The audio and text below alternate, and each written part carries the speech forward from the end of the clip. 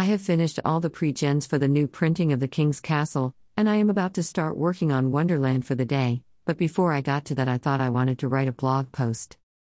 At my work, I get 3.1 hours of PTO every 2 weeks. So if I want to go to GaryCon next year and TrollCon, and I do, I can't go to anything that is not on a day I already have off. So here's the deal: cons that are happening on my days off. North Texas RPG Con. Now this one is a mixed bag for me. I have wanted to go to this con for a few years, but I don't want to give the state of Texas any of my money.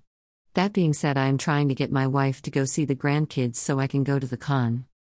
SaltCon Summer. This one might be the best for me because I can ride the bus and get my ticket for free for doing enough DMing. There might be another con in October, but no one ever knows if it's happening until like the week before it happens. I have been thinking about starting my own con in October. I really should go talk to the people that I need to talk to make this happen. I think that is it for today, so until next time, keep gaming.